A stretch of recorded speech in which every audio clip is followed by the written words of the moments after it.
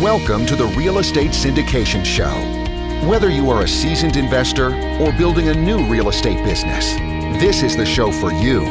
Whitney Sewell talks to top experts in the business. Our goal is to help you master real estate syndication. And now your host, Whitney Sewell. This is your daily real estate syndication show. I'm your host, Whitney Sewell. Today our guest is Justin Richards. Thanks for being on the show, Justin. Pleasure to be here, sir. Justin is a trailblazer, visionary, and co-founder at Grayson Capital Group. He has more than a decade of multifamily property experience with competencies spanning physical asset management and leasing, customer relations, and collections. Earlier real estate activities include commercial and residential construction. He's also a father, husband, and mentor to those looking to take the road less traveled. Justin, welcome to the show. Grateful to have you on. I know you have some great experience, especially in deep value add. I know that's a term we hear often, but you have some great experience. I'm looking forward to diving into that because I know many of the listeners hear that term so often. It's like, what is that? Is it really value add? What does that really mean? So looking forward to just hearing that from your experience and what you all do. But let's back up a little bit and just give us a little more about who you are, your real estate business, and let's jump in. Certainly. Well, it's a pleasure to be here. I always love gentlemen like yourself that are paying it forward to their community and helping educate. My partner Aaron and I started off with nothing. A lot of guys that join or start these businesses start off, I don't want to say well capitalized, but they'll leave a job with a few $100,000 in the bank. They can afford to make some mistakes. They can afford to spend some money to learn. And we didn't have any of those luxuries. And Damon John, I think, said it best in his book, The Power of Broke, is when you don't have it, you're forced to be most creative. And it's very interesting for us we started flipping houses because that was just something that came natural. I've been in construction in one way, shape, or form for most of my life. And it became very evident very early on, especially after some conversations with Mark Kenny, that it wasn't scalable. It wasn't a scalable model. I hated firing ourselves every 6 months. It's not the right way to go. So we wanted to go down this track of building wealth. And I feel like we took the roughest path possible. We've had projects that were challenged. We've had, I feel like, broken and battered. We've hit so many block walls and climbed over and around them. It's been interesting. Yeah, that's some great learning though, right? Maybe you can just highlight a couple of things learned through that path to getting where you're at, or something you could share with the listener so their path isn't as difficult maybe. Some of the things I learned early on, Mark really beat up Aaron and I in the very beginning and said, look, man, go out there and start educating early and start communicating with people, telling them what you want to do, what your path is. And I would argue with him. I'm like, dude, what do we have to give? We don't have these huge multifamily properties under our name like you do. We don't have this. We don't have that. And I was concentrating on what we didn't have. And he stopped me in my tracks and he said, well, why don't you look at what you do? And you guys have flipped houses. You have smaller multifamily properties. Knowing I wanted to be in this industry after I read Rich Dad, Poor Dad when I was a younger kid, when I came to Western Michigan, I started working for a property management company. And I was an assistant manager in a 328 unit complex. And I realized very quickly that I'm on the wrong side of the table. I may not be a financial genius and a Wall Street guy, but I can work most people under the table, and I'm not afraid of putting in 100-hour work weeks. So I really need to be over there.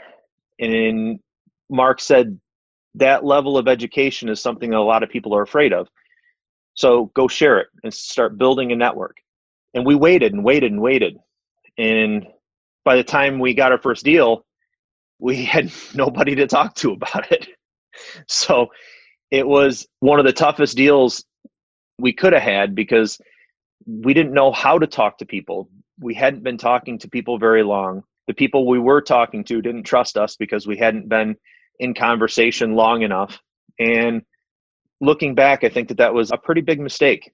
We could have started talking to people way earlier, and we could have started generating a network way earlier, even when we didn't have anything, because continuing down that path takes so much strength that most people don't realize. And just people watching us continue to do it and make baby steps forward is in and of itself an inspiring process.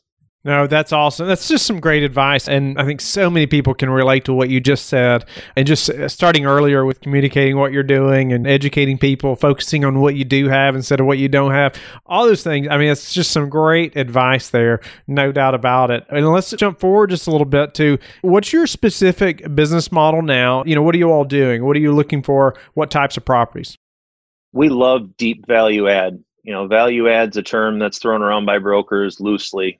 And everybody has value to add, and they make it sound like there's always this, beautiful rainbow at the end of the tunnel. But we like ones where we've went into Memphis and picked stuff up for under $40,000 a unit and had really rough crews. We picked up our first property where it had 16 units that were burned down, and we were able to negotiate terms. We were able to leverage a pilot program, and it turned out to be a phenomenal success for us. And we're extremely excited about the project. We're about ready to refi here in the next couple months. And we just found a groove, and we found it in a couple different ways. Number one, management company. That was our biggest key for us. Multi-South Management cut their teeth on 10,000. Having your own management company? No. Multi-South Management is a management company out of Memphis, but the gentleman that owns it, David, he cut his teeth on 10,000 a unit properties, and just rough as nails. He can get through anything, and he knows how to manage in markets that competent management companies fail. And because of that, we've had a tremendous amount of success. Wow. So key relationships. Relationships and people that really understand the market. There has been so many, as I said, competent management companies that have moved into Memphis because it's kind of the cash flow king of the country, thinking that they can handle that and just getting their butt handed to them because they had no idea how to manage in that market. And then you have other individuals like myself that bring the most competent person in the area to the table and just knock it out of the ballpark. So it's the old adage, it's who you know. Yeah. Wow. That's such a key point there. You're talking about key relationships. Can you give us an example, or maybe you dive into that property you mentioned earlier that had the fire, but just the deep value add. When you consider something a deep value add, can you give us an example? Maybe we talk through it just a little bit. Yeah. Most people, when you're looking at adding value, we're talking $3,000 to $5,000 a unit.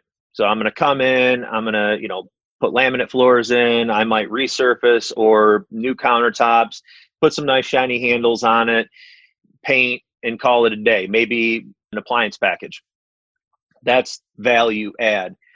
And, kind of smile at that because, it definitely is going to drive pricing a little bit. But when we come into places, this place had a big hole in the roof.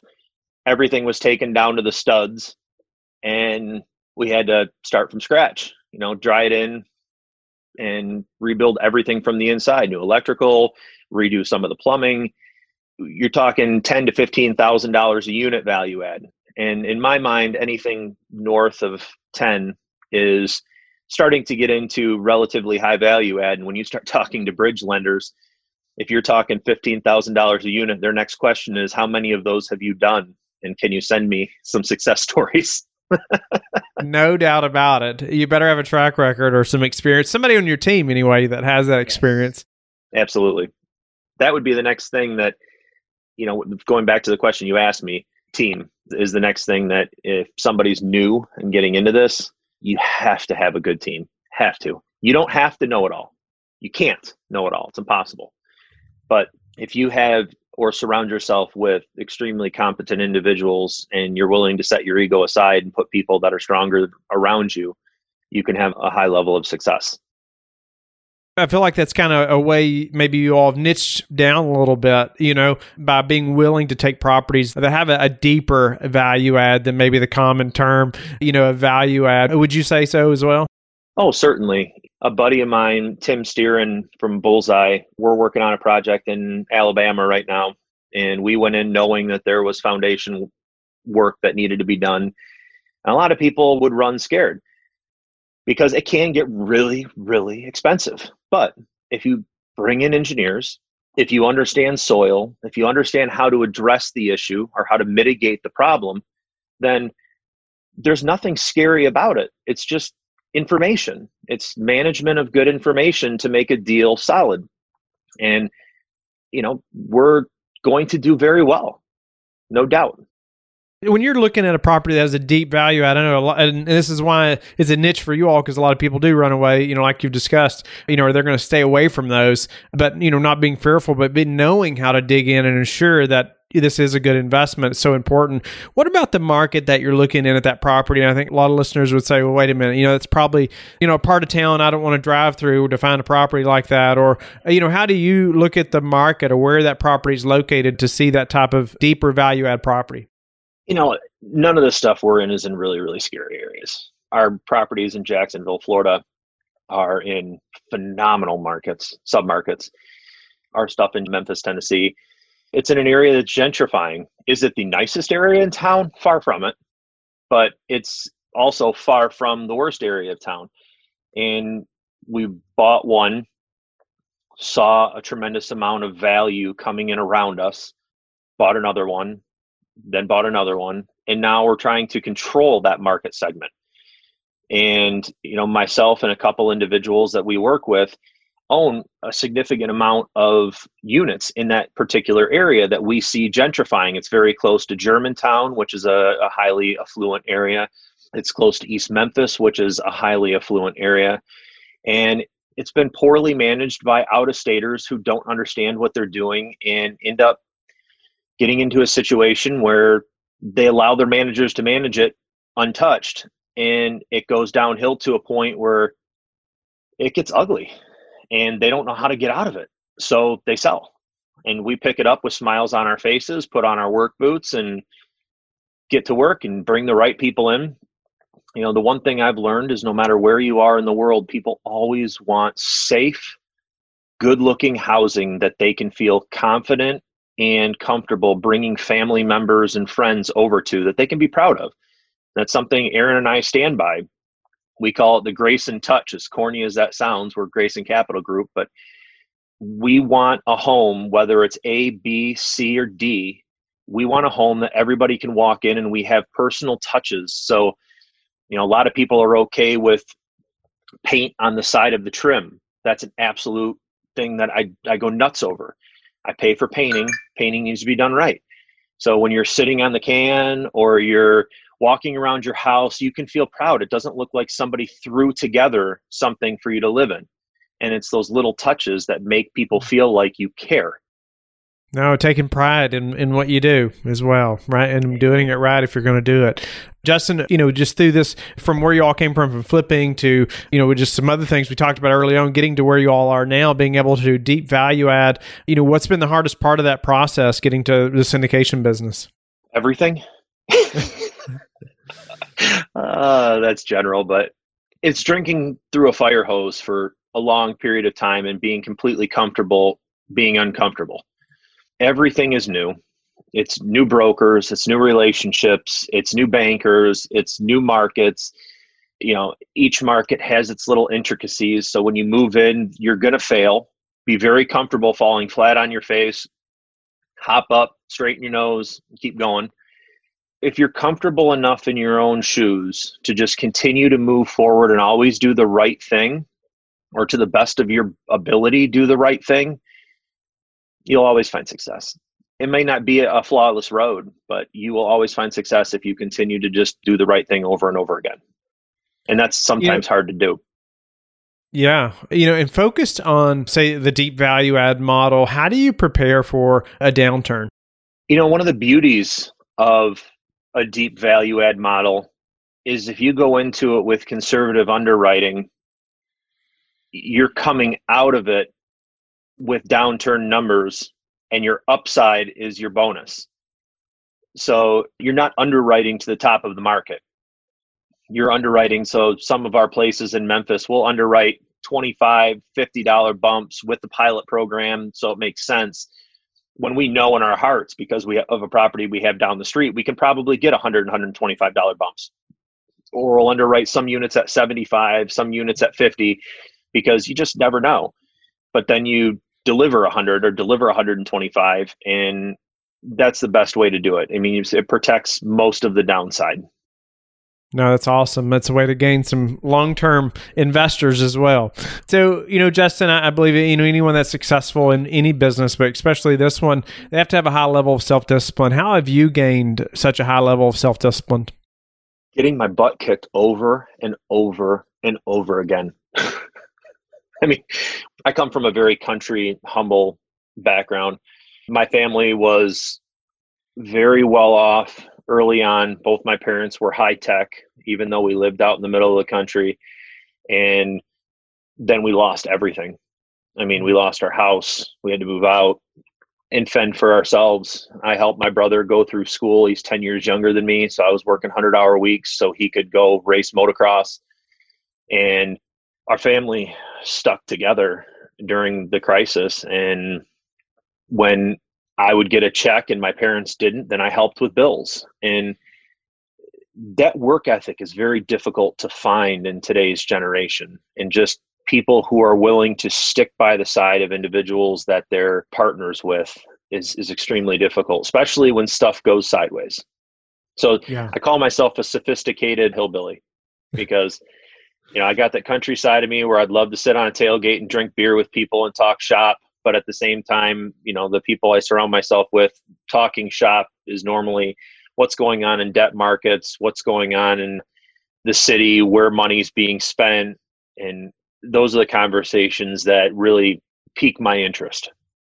There's qualities that are learned through a rough time like that can't be received any other way, it seems. So that's, yeah.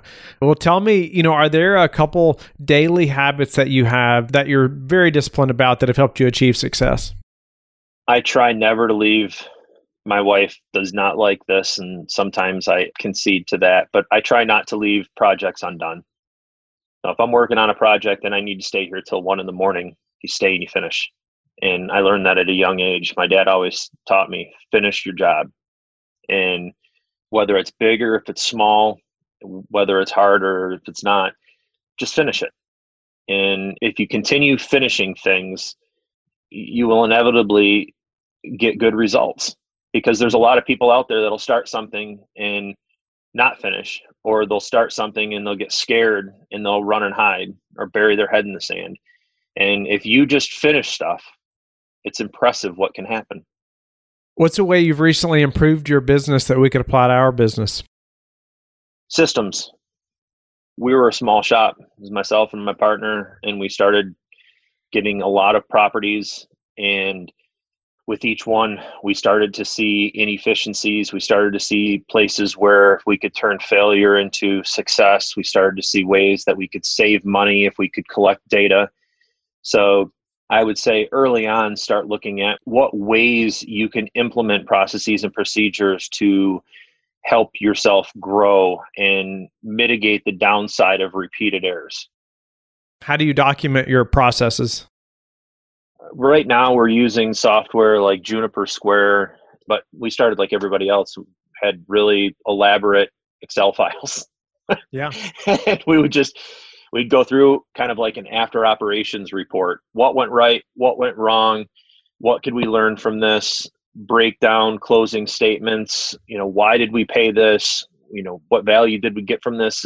Call the bankers back and can we negotiate this? Is this something we can move the needle on? And it's amazing how afraid people are to ask questions because they're afraid of feeling stupid or they're afraid of no. And who cares? No is just the beginning of the negotiation. At least you know where your basis is and you can build from there. I like that. No is just the beginning of the negotiation. That's a good outlook right there. What about the best way for you right now, or your best source for meeting new investors? Oh, now it's been more challenging than ever because people don't like being around each other. So use your network. Most people only call their network when it's time to do a deal. And we've been trying to go out and meet our network's network. And we met our accountant 2 years ago. We saw a tremendous amount of value in Casey. He saw a tremendous amount of value in us. He stood behind us, and now he's signing on deals and bringing people to the table. He's managing, or should be soon managing, a small family office. And things are really starting to change positively for us because we just kept working the network and kept having those conversations. And at first, it's like when you first start working with investors, they don't know you, they don't trust you, therefore you don't get anywhere. And the more conversations you have, the more you deliver, the more they see you execute and they see your work ethic, then doors start to open. And that's what happened with us. What's the number one thing that's contributed to your success? Dogged persistence in the face of just obstacle after obstacle after obstacle. You just cannot give up. It's like the story we've heard in some of the old books, being 3 feet from gold. Mr. Darby, had all of his equipment, and they were digging and digging and digging, and the vein went dead, and they gave up and they sold it to the local pawn shop there. And he was smart enough to get a geological engineer and go out there and take a look at it, and found out that Mr. Darby stopped 3 feet from the finish line from one of the largest gold veins ever in history. And I've taken that throughout my life. You're going to have bad partnerships. You're going to fall on your face. Spending's not going to work the way that you planned it to work. So you're going to have to turn on the fly and adjust. Just don't give up, look for options, and execute. Awesome. I say often, people say, Whitney, how did you get to where you're at right now? And I say, it's not because I'm some kind of genius or anything like that. And I don't consider to be successful yet. I've got, we've barely skimmed the surface, I feel, of this business, and just getting started. But it's like, you just have to be willing to dig in and keep digging and keep working and keep moving forward, get kicked in the face, get back up, keep, it's almost that simple. People wait for that book or that one thing that's going to just make it for them, and I think you just hit the nail on the head there. I mean, it's just that persistence and being willing to keep going. There's so much value in that, and just seeking the next correct step, and it's just great wisdom, and I just couldn't agree more. How do you like to give back? The biggest way is through venues like this. I can't say how much I appreciate venues like yours. Because when you're first starting, you don't even know who to go to, and you're afraid to talk to everybody under the sun because you don't want to look like you're crazy, because you don't have, in our case, you don't have money and you're getting ready to go ask people for millions. You sound like you've got 2 screws loose. So for people like myself to sit in their car and to listen to podcasts like yours and hear people that have had success and how they had success and give them nuggets to run with, is so impactful that people don't understand. And this is the medium from which people derive so much strength. So this would be the primary way I like giving back. I'm almost too much of an open book, but I like sharing failures with people because, be honest, investors don't want to hear about successes, because when successes are happening, it's easy. People want to know how you screwed up. And more importantly, how did you react when the screw up took place? So those are the ways I can give back. I can take the pain and frustration I've had and share that with other people. So maybe it might lessen the blow. I'm not going to say you're going to go out there and have a flawless execution, because that's a pipe dream. But lessening the blow is helpful. For sure. Now, Justin, we're grateful for your time today and just taking us through just your, how you all love the deep value add, and now you're going to found a Grove, you said, but just through key relationships and, your team and systems. And really, I love the persistence, that you talked about. And I just think that that's as important as any of this, and just that mindset of having that, from the beginning, and for the listener and myself. So grateful for your time today. Tell the listeners how they can get in touch with you and learn more about you. GreysonCapital.com, GREYSON capitalgroup.com. And you can find me on social media under Grayson Capital Group. I'm old school. I'm not on social media that much, so hit me up. I'll get there. I'm thankful for your time and thankful for you leveraging this medium to help more people. Don't go yet. Thank you for listening to today's episode. I would love it if you would go to iTunes right now and leave a rating and written review. I want to hear your feedback. It makes a big difference in getting the podcast out there. You can also go to the Real Estate Syndication Show on Facebook so you can connect with me, and we can also receive feedback and your questions there that you want me to answer on the show. Subscribe too so you can get the latest episodes. Lastly, I want to keep you updated. So head over to lifebridgecapital.com and sign up for the newsletter. If you're interested in partnering with me, sign up on the Contact Us page so you can talk to me directly. Have a blessed day, and I will talk to you tomorrow. Thank you for listening to the Real Estate Syndication Show, brought to you by LifeBridge Capital. LifeBridge Capital works with investors nationwide to invest in real estate, while also donating 50% of its profits to assist parents who are committing to adoption. LifeBridge Capital, making a difference, one investor and one child at a time. Connect online at www.lifebridgecapital.com for free material and videos to further your success.